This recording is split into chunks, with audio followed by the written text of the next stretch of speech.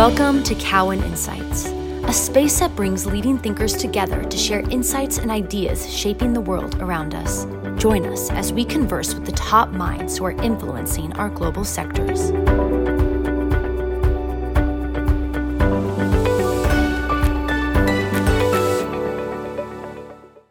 Hello, my name is Charles Rhee, Cowen's Healthcare Technology Analyst, and welcome to the Cowen Future Health Podcast. Today's podcast is part of our monthly series that continues Cowen's efforts to bring together thought leaders, innovators, and investors to discuss how the convergence of healthcare, technology, and consumerism is changing the way we look at health, healthcare, and the healthcare system. And today we're talking about using technology to reimagine the primary care experience. And joining me today to discuss the topic is Dr. Scott Shreve, co-founder and CEO of Crossover Health. Scott is an emergency medicine physician by training and has spent his career actively building life science technologies that improve the delivery of care and enhance the quality of life. Prior to Crossover, Scott was the co-founder of MedSphere Systems Corp., the first open source EHR, as well as a founding member of the Health 2.0 technology and reform movement. Scott, thanks for joining us today. Hey, Charles, great to be here. Thanks for having me. Excellent. So, we want to talk about primary care and all the great things that are occurring right now in the market. But maybe to start, I think most listeners will probably share a similar experience of, what it's like to go see their primary care doc, for their annual checkup, sitting around in waiting rooms, getting pushed into a small exam room and then being seen for maybe 5-10 minutes and then being kind of sent off. So, maybe from your standpoint, what isn't working right with primary care as it's traditionally practiced today? Yeah, it's a great question. And what's awesome about it is everyone has an experience. Everyone's got something to say because we've all experienced the healthcare system. I got to experience it, at 10x speed because I'm an emergency medicine physician. So that is even one more level challenging than the traditional primary care office experience. But, what I learned there was, because we didn't have a good safety net, we didn't have primary care that was accessible, convenient to get to and affordable, that, a lot of people would end up in the emergency department. And I think if we were to look at primary care, you can go back to all the different root causes. I think, even from the very beginning of med school, you're always kind of taught about how great the medical technology is and getting into all these specialties, and primary care doesn't receive as much payment. People undervalue prevention generally. And so we kind of wait till things kind of fester up and aren't taken care of in the right way. You have whole socioeconomic, lifestyle, behavioral, social issues that affect people's health. And, I just think that when you start adding all these things up, and then the big dropper for me is how primary care is paid for.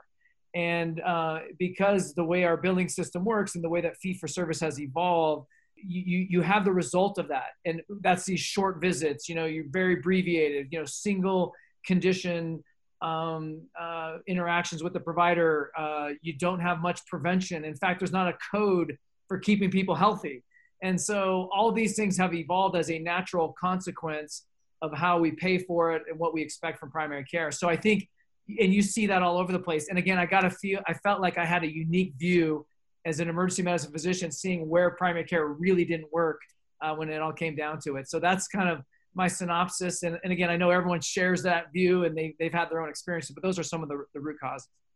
Yeah, and so not surprising then, right? We've seen a number of attempts over the years to improve the primary care experience, and more recently, companies like Crossover and others like One Medical and Oak Street Health, they appear to be gaining the mind share among consumers and investors as well. What is it that these new models of primary care do that's different than what people normally expect?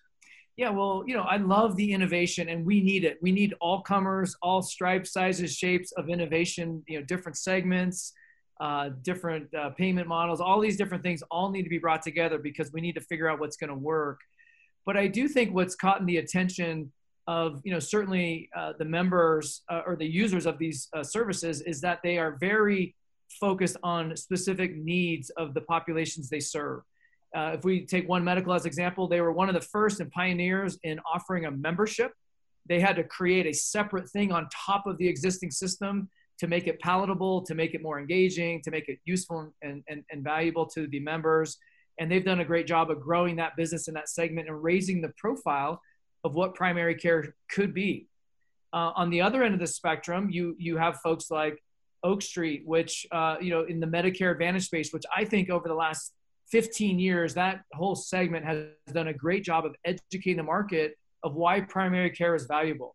You can take these very sick, very high cost, challenging patients, wrap them around in a primary care focused model that goes beyond just medical care. You're getting into, delivering meals to homes, delivering medications, social activities, other things that are purpose built to serve that population.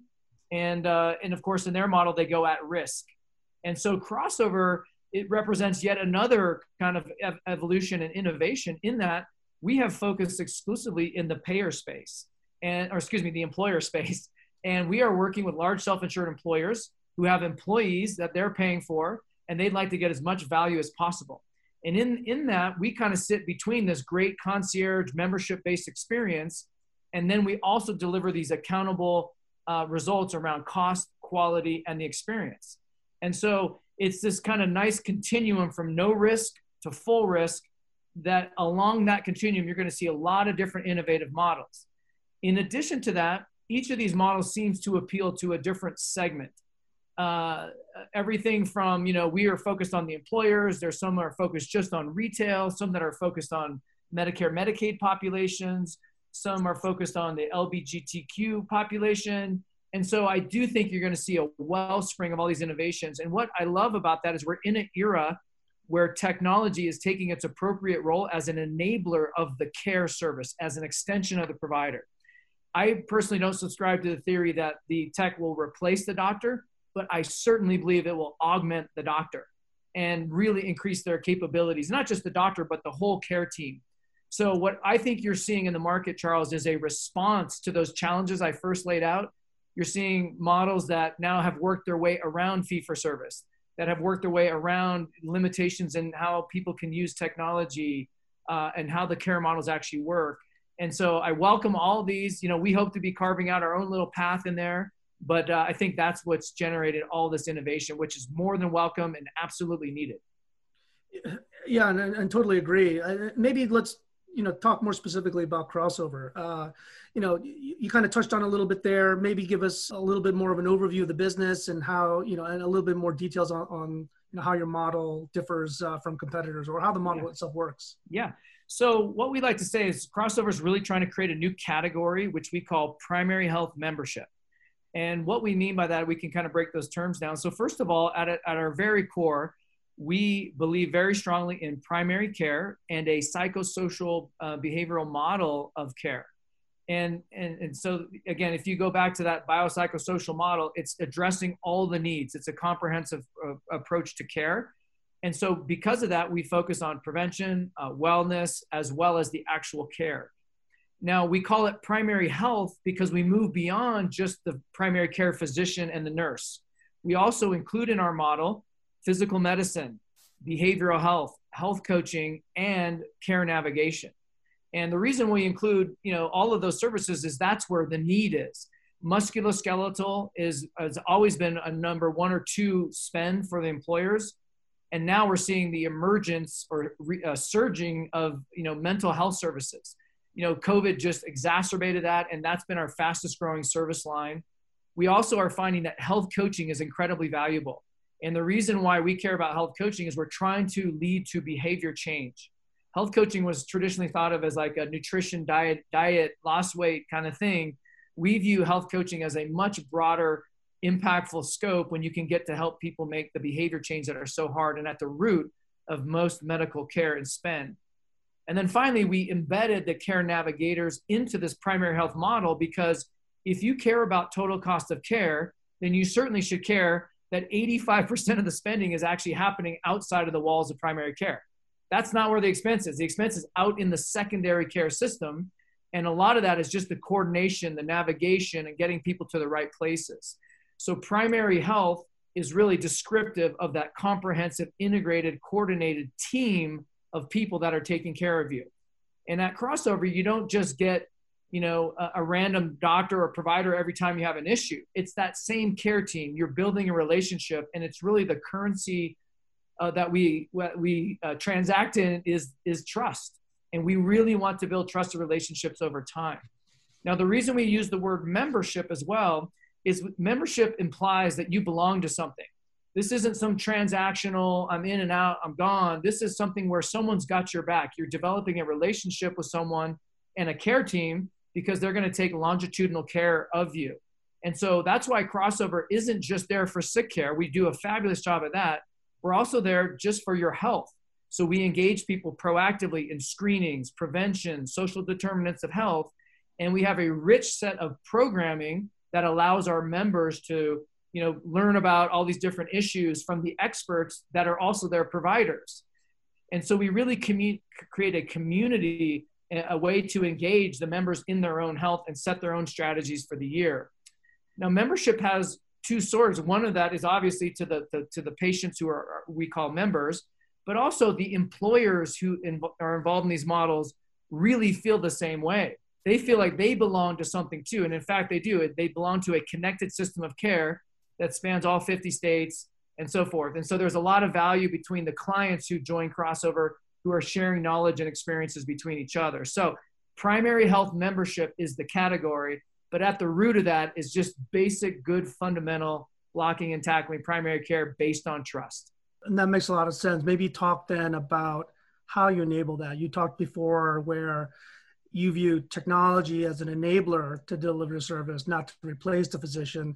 Talk about the role of technology then with Crossover in delivering your services. Yeah, absolutely. And this is fundamental and foundational to, I think, these next generation care models. Is we view technology as just as you said, Charles, as an enabler and an extender and a coordinator and an integrator of what the care team actually does. So let me kind of break some of that down. So we use a third-party electronic health record as our base kind of layer for documentation and some of the things that we need to do to submit claims to insurance companies. We don't bill them, but we do submit claims for a complete record. But everything we do to engage the member is software that we have written ourselves. And this is how you sign up, how you schedule, how you message, how you ask for refills, how you get surveyed, how you pay your bills. All of that is a technology layer that we built because we felt we had to be connected to the member. That was a huge part of the way we engage them and stay connected with them. But again, it's not just the connection that's important. We also need a lot of intelligence about each member to add value to the care. So in partnership with our employers, we get access to claims data. And with that claims data, we put that into our enterprise data warehouse. We apply all the rules and logistics to that and outspits what we call the care insights. Those insights are pumped right to our care teams who are accountable for the outcomes of the patients that they are responsible for. And then they share those information and insights directly with the patients through that same connection that we already had. So that technology stack and that ability to do that is typically not available to the primary care teams because they don't have access to the data. They haven't been able to invest in these enterprise data warehouse or set up the intelligence generators. And that's really challenging. And so now the other part about that tech is not only are we connected to the members, but our care teams are connected to each other as well. And so that's really important because our care model relies on a care team. So how you do these handoffs, how you make sure that people are being followed up on, how you track and trend the population you're responsible for. So when our providers show up in the morning and they have their huddles, they are reviewing their caseloads for the day. But more important than who's coming in or who we're interacting with that day is who are we not interacting with that day? And that's where the tech really enables my care team to go after the people that they should be interacting with, those who might have care gaps, those who might have needs or follow-ups that are necessary to keep them engaged. And I think that's really the role of technology, to be a fascinating, extender, or it's a force multiplier of how we provide the care. And you made an interesting point there. I mean, in some ways, you talked before, going beyond sick care. What you're describing, though, in many ways, when we're looking at patients who are not seeing, it sounds like there's an element of being proactive, reaching out to the patients. This is my biggest thing that I want people to understand about these models, right? We're not sitting around waiting to see who shows up and is sick, right? What we're doing is we're really a health monitoring service for the population. So when we go into one of our clients, everyone who's eligible for the service and with the patient's permission, will monitor the health of that population. So Charles, if you were one of our patients, I would be able to tell you where you stand on over 40 different clinical metrics. And if you were out of balance on any of those, with your permission, which I already got as you signed up for the service, I would be reaching out to you to say, hey, Charles, let's follow up on these two things. And normally when you get that call from the insurance company you have no relationship with, you're like, who are you and how do you know this? And I'm not talking to you, click, right? Or message wise. In our case, it's like, oh, this is my care team who's doing what I asked them to do to follow up with me. And so becomes this proactive care. We're actively closing down all these gaps, helping people set a strategy for the year. And what ends up happening is for the first time ever, our employers are starting to see, oh, you're actually monitoring the health of my population. And what's going to happen is over time, as people continue to get more and more instrumented up, they're wearing their watches, their Fitbits, whatever they have, their sleep things, their beds, telling me how well they slept, they're stepping on the scale every day. All these different things are just information that's being gathered, and where should it go? And what we're saying is it should come back to that trusted medical group. The doctor doesn't need to know that you took 10,000 steps today, but your health coach might. And so someone on your care team is going to be following up with you. And so this idea of active health monitoring of populations is really what we do. And again, this is why, the virtual care models 1.0, I think have limitations because you're not connected with them. There's no ongoing relationship. Who's going to track and trend with you? And that's what Crossover is signing up for. And that's why we think these models, these primary health membership concepts are really so powerful. It's really how we think healthcare should be. It seems to me, right? This is what technology can enable in healthcare. I think most providers would say we would love to be able to be more proactive in delivering care, but there were limitations in the ability to do it. Absolutely. Listen, if your business model requires you to see 35 patients in 7-minute increments, you cannot be proactive. There's no thoughtfulness in a model like that. Versus you're responsible for the same number of people, but now you're like, hey, who do I need to see today? And can I be doing, and I have a care team now that can be interacting with patients. So I get rid of the things that don't, remember, I'm coming from an emergency medicine viewpoint, which is 70% of these people don't need to be here today, right? Like, let's make sure we get them taken care of. And from a primary care perspective, who is here today that I can take care of? Because there certainly are urgent needs, but who is not here today that I should be taking care of? And that's really the flip in mentality that starts all the way back to how you get paid. Because if I'm not paid to do any prevention, then I'm not doing any prevention. It's like the dentist who hands out candy, right? We've been doing that for years. Like you don't, I don't want to be generating bills that way. I want to be responsible for outcomes, not for activity. So what we say is reward achievement, not activity. And that's where I think these models move. And technology allows you to be proactive. If I didn't have that data, I'm just flying blind. But with that data, I know that I've got 32 diabetics that I need to be keeping close track of. I have technology that does that. And I have a care team set up that my nurse is reaching out to them. And then also my health coach is involved in the behavior change that's needed. Because at the end of the day, if my patients could do most of the things, we might wipe out another 30 to 40% of the situations that they have just because they're taking accountability for themselves. Yeah. And you talked about being paid for outcomes and not activity.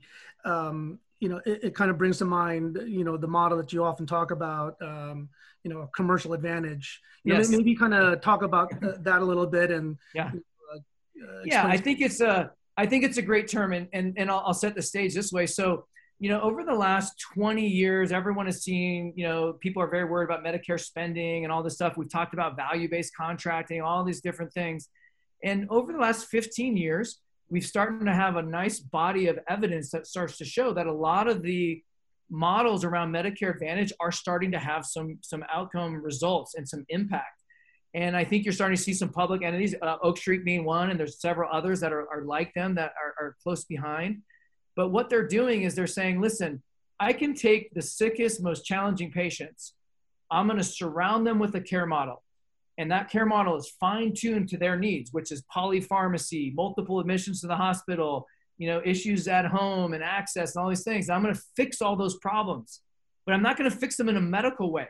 I'm going to look at them holistically, and I'm going to send a driver to your house to get your blood pressure, because I know if I do that, you're not going to show up in the ER. and they can just do the math and see where they say that. So they purpose build these things and they get great outcomes. And so Medicare Advantage now has about 35% of all Medicare patients are enrolled in one of those plans, which is fantastic. And as we looked at that, we said, wow, listen, here's a prototype of what we're trying to do in the commercial space.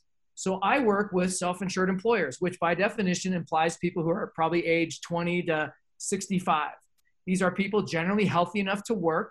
And so I have a different population. And sometimes we get criticized for that, but I'm like, hey, we can't boil the ocean. We're going to take care of this segment and we're going to do a great job. But what we do is we say, for this group, let's purpose build our services, our care models, our technology to serve their needs. And when you do that, and then simultaneously, let's get paid a different way. And then let's get rewarded for the outcomes we achieve. Let's create a commercial advantage plan for our employers. And so that's what we really love about this is we deliver concierge level experience, a whole range of services, we get high engagement, and then we're accountable for the outcomes. And that creates this commercial advantage for the employers who are paying for the care. We like that term because people generally can kind of get it. They understand that we take some forms of risk. We're not all the way at total risk, and we're not all the way at fee for service. We're somewhere in the middle, which provides some nice segmentation. But I do think the employers who want value-based care, they want great access, they want great outcomes, and they want a great experience, we can deliver that. That's what we do, and we do it at scale. And, maybe talk about then the growth you've seen. I mean, I guess in another way to frame it is, what percent of the market is ready for this kind of healthcare delivery? I think you're hitting on something because not everyone is ready for this. Much to our chagrin, some people just want to solve the problem of access. Like, hey, what's quick, easy, convenient? Let's get a solution in place and I'm good. I'm good till next year.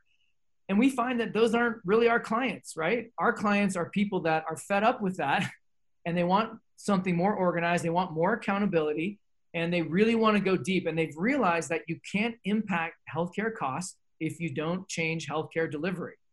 And so what we're seeing the growth is coming from is a group of employers we call health activist employers. These are people that are paying a growing, ever and growing amount of money each year to healthcare. They don't feel like they're getting value and they're willing to put in the time and effort to fix it. And when I say time and effort, what I mean is they're willing to dive in and to directly contract with a group, a medical group is going to come in and start to change the healthcare delivery. They have to set up the outcomes that they're expecting and to pay for them in a different way. Sometimes they have to pay for facilities to have the services delivered in or to offer them virtually. So there's work on the side of the human resource leader and the company to make this decision. But when they go direct, they can actually get this. And so what we're seeing is, once you're about 2,500 people and you're self-insured, you're feeling the pain of this and you're starting to be motivated. And so a lot of the bigger companies who are self-insured, they're like, this is so getting out of control. It's impacting our bottom line. Let's go after this. And what's so funny or interesting, Charles, is the companies we work with, they are innovators in their own field. They know how to manage supply chains and to drive the cost and to deliver great products. And they're just turning their sights to healthcare saying, you know what, I'm not going to tolerate an 8 to 10 to 12% increase in my healthcare costs every year, year after year after year. I'm going to get after it and figure this out. And they're starting to really get involved with direct contracting and expecting more and putting the onus on providers like Crossover, deliver these results. I'm happy to pay you differently and separately, but I expect results.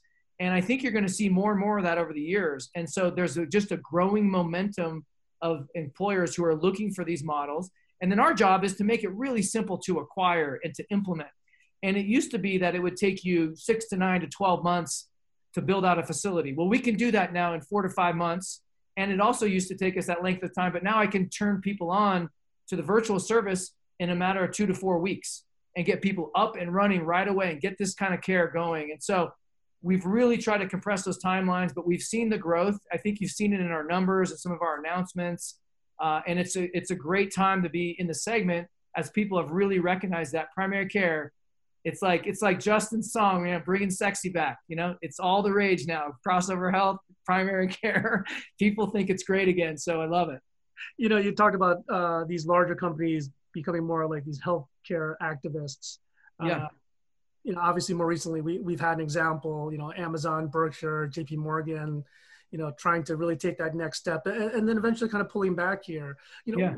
Maybe what were the challenges you think they probably faced as they kind of looked at this healthcare issue? Well, here's the thing, and again, because we see these big announcements. I mean, you think about that partnership with these three mega companies, all incredible innovators.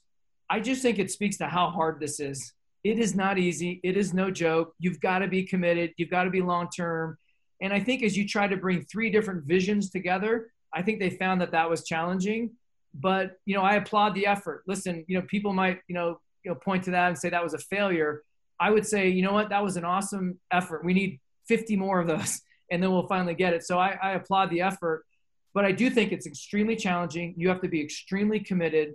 And at the end of the day, you got to be willing to put your money where your mouth is. And what I mean by that is that if you really believe in a new health system, if you really want value-based care, then you've got to pay for a foundation of primary health in a different way.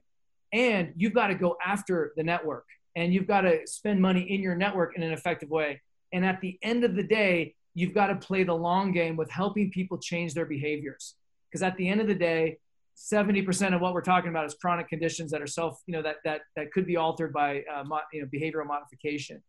And so I think not every employer wants to do that. I mean, they're busy. They're competing for their lives and their own markets and their own business, and then to turn and spend a lot of time on healthcare. But I can tell you that those who make that investment, the yield, not only on the direct healthcare cost savings, but in the productivity, in the reputation, and in the differentiation of that company is significant as it becomes a part of their culture. You made an interesting comment just now, being able to tackle the network. It kind of speaks really to the systemic nature of how our healthcare system is set up, right? It's really set up for specialist care and referrals into a specialist, network, where, to your point before, like, most of the cost actually is. That's so, if we think about the market for primary care, what do you think it looks like in 5 years? And, how do we change then that structure that incentivizes health versus, Well, the first thing, you got a problem where there's not a single code that I can bill when someone's healthy. Zero. So what do? I just take care of sickness all day. Well, I'm not a technician, right? I should be a thoughtful strategist for the patients I work with. And I think a much better analogy than our current kind of sick care model is the financial services model. If you think about asset management, that you partner with someone who sits down, reviews your assets, you make a plan, you prepare, you make investments, and someone keeps you accountable for those outcomes. I think your health is your most important asset. And without that asset, none of the other assets matter. But let's take an asset approach to health. So let's think about your health. So where are you, Charles, in your baseline health? What should you be investing in this year? Where are you trying to go and grow your health? And how can we increase it over time? And who's keeping you accountable? And much like in putting money away for your IRA or future, this is that kind of a mentality. How do I convince someone who doesn't have a need today that they should be making some investments? And so this is where I think this really needs to go, is that you start thinking about your health in terms of your wealth, like manage it like an asset. So get involved with people who can help you set a baseline, be involved in programming that actually makes some investments in some decisions that you're doing, and then stay connected with an advisor who can help you keep accountable. And I really think that's where this is going. So I don't know if that answered the question, but I just think that paradigm shift is really, it's the same thing. It's the whole reason for Health 2.0 to exist. Health 1.0 is all based around the provider. It's very reactive. I get paid for doing things. And I think healthcare 2.0 needs to all be about, it's really about the member. It's about proactive care. It's about staying in front of these things, and it's getting paid for outcomes. And so you can see that shift, and people want to pay for that. People want to try to strive for that kind of model and move to something new. And I just think you're seeing employers, payers, and others moving towards these models. And I think there's enough of us that are out there doing this that I think you can see a pretty big trend, which I think speaks to the investments and investor community really paying attention to this area. What you're speaking of, sounds very much like, value-based care, right? Value-based care models. Yeah. And And to that point, right? Yeah, we're seeing this trend, but you would think it'd be moving much faster than it is. And clearly, I think, for many providers though, it seems like it's a hard transition for them, right? They got one foot in the fee for service world. They got some payers trying to come at them with value-based models. Let me tell you, healthy, but I also got to keep the lights on, right? Yeah. Well, here's the bottom line. I think you have family members who are in medicine, but again, I'm an ER doctor. I'm taught to hypertask, right? Which is mean I can do 10 things at once. But when you think about a provider who's in his office, he's got 50 different health plans. He or she has no idea who's on which health plan. They just walk in the room and take care of whatever's there. They're not treating them any differently. So the fact that they're in some value-based plan, I think is a joke. And so what we do is you got to be 100% all in on this stuff. And what I like is the idea that our providers have made a choice. It's a career decision. They join us. We employ everyone in the company. It's a culture of care. It's an approach. And everyone we take care of is in that model. I'm not dealing with multiple different models. I treat different people different ways. And it's just so easy. There's a great phrase by Stephen Pressfield. He talked about turning pro. When you turn pro, your life gets easy. When my providers aren't worrying about billing 55 different codes for everything, they're just focused on the member. There's one payment model. It's all consistent. Now, I also recognize that that's a little bit of a fantasy world. One of the things that I like about where we started with the employers is it was like a safe harbor of innovation. I didn't have any rules of insurance. I didn't have any other problems. I could just go in and innovate and get the model. Now that we're at scale, we're starting to go back to the payers and say, hey, you've been talking about value-based care for a long time. We're actually doing it, and you can pay us in a different way, and we will produce the outcomes you want. And so that's why, again, using the language of commercial advantage, a lot of these payers have had a lot of success with Medicare Advantage, and now they just want to apply it to the commercial space. And so I do think value-based care is hard. It's not so easy. And I think you can't be fractured and trying to do 4 different things at once. There's no accountability. And so this is why we use a phrase in our company, designated care team for a defined population. All the providers know what the game is. They know how to play together. They're going to work together to take care of this defined set of people. They get to know them over time, build a relationship, and they know they're accountable for those people. That's how we're going to get there. You can't have no accountability. You can't be in the buffet line every night and expecting to lose weight. That's just not how it works. You got to have some direction and some management. This goes back to my other point, Charles, is that you cannot control healthcare costs unless you can control healthcare delivery. The way we tried to do that in the 90s, if you remember, was this capitation model, which had a lot of good elements to it, but it was the compulsion aspect of it that limited it. Now with technology, 25 years later, I can make you feel like, well, you are in control, but I can now add technology to provide the recommendations and the guidance that feels complementary as opposed to compulsory. And that's really where I think this goes, because when our care navigators are steering you, you can still go to any doctor you want.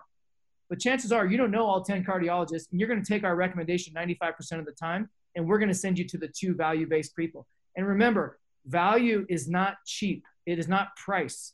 Value is the outcome you get for the price you pay. And that equation is really important because the numerator and the denominator both have to play together to get you what you want. And so we are value focused, and we'll get you to the right people. But I think you can see how all the parts of the model, it's just not, you don't just show up and say, hey, I like value-based care, and it happens. It is blood, sweat, and tears to make this thing come together. But when it does, it is beautiful. And you talk often, we've talked often about care teams and, coordinated care here. So where do you see the role of the doctor then in the future, right? Yeah, great question. So I was a quarterback in college, and so I got experience what that's like. And what I realized is while the quarterback gets a lot of the recognition and the accolades and so forth, he is worthless without his linemen. He's worthless without his receivers and his kicker and the punter and everyone else on the team. And so I do think the physician has a unique role to play as the healthcare strategist. They should be setting the strategy for every individual patient. They should be setting the strategy for the care team and how they're managing the population. However, that quarterback needs a lineman, needs a receiver, needs a running back, needs a punter, needs a kicker, and that team needs to come together to work. And as you know from team sports, you can have a superstar quarterback and a really crappy team, and you can have an average team that is just exceptional. And I think the team-based care is a phenomenal approach to delivering outcomes for the members. Here's a little secret that you wouldn't know unless you're on the inside. It is also phenomenal for the providers. They love to practice in a team-based environment. They love to learn from each other. They love being accountable if you give them the tools to actually impact the outcome. So we have enjoyed very high retention. We've enjoyed a lot of great collaboration between the team members and a lot of satisfaction because they do work in care teams together trying to achieve a very targeted goal. That's great. And, I wanted to maybe round it out here with a last question on sort of the outlook. Obviously, a lot of excitement here. It sounds like Crossover is doing great, and there's a lot of innovation happening in the market. Yeah. Do you think is the market ready for all this innovation? Is there enough capacity, do you think, to support all these types of new models emerging? Yeah, well, a couple of things. First of all, I just thank you for the nice comments. As an entrepreneur and founder, you kind of feel like you're walking through the desert for 10 years. And then finally, there's a little drink of water at the oasis. And we're finally getting to that oasis moment, if you will, for our own company, which is great. But I also think that, with all the innovation, which is fantastic. And what I always say is bring it all, because we need to solve, this is a $4 trillion problem for our country. And so we need that innovation, but the innovation, the underside of the innovation is it is incredibly confusing and complicated and so many point solutions, so forth. So now having reached the oasis and the awakening of all the possibilities here, I do think you have to get to some kind of great consolidation. We can't have all these 85 different things, because if you think about it from the employer perspective, they're trying to weave together and architect this thing, and they've got 82 mental health solutions and 55 musculoskeletals and a bunch of care navigation stuff. Who is going to lasso this stuff together? Who is going to organize this? Who's going to coordinate this? And there's a couple of models out there that are emerging of maybe ways to do that. Maybe you organize it around the navigators, right? That's a great place because they're connected to the patients, guiding, steering them. Maybe there's a technology kind of focus. And so you integrate a lot of these things. And we present a third option, which I think is a little biased, but I think it's the right option. I think you go to the most trusted entity in the system, which I think is the medical group. And I think you make the medical group more capable than it's ever been before. This is where the technology comes in. You arm your providers to the hilt with technology that allows them to be more capable, to force multiply, to have more influence, to have more insight, to have more outreach. You arm that group because they are the most trusted entity. And then you hold them accountable for the outcomes, and they can organize that. Why isn't the doctor prescribing the digital health solutions that should happen? Why isn't that care team accountable for getting these great point solutions to integrate and organize into their own care pathways? That is the solution that we think has the most long-term viability and the most power. So we want to give the employer segment and payers the opportunity to organize around a next generation medical group that is more capable than it's ever been before, leveraging technology to enable a whole new experience, and then delivering outsized results. That is what we hope is the answer for the future. And I think with that, that's a perfect ending. So Scott, thanks so much for joining me today. Really enjoyed it. Really look forward to seeing all the progress you guys make going down the road. And thank you everyone for listening to this episode. Thanks for joining us. Stay tuned for the next episode of Cowen Insights.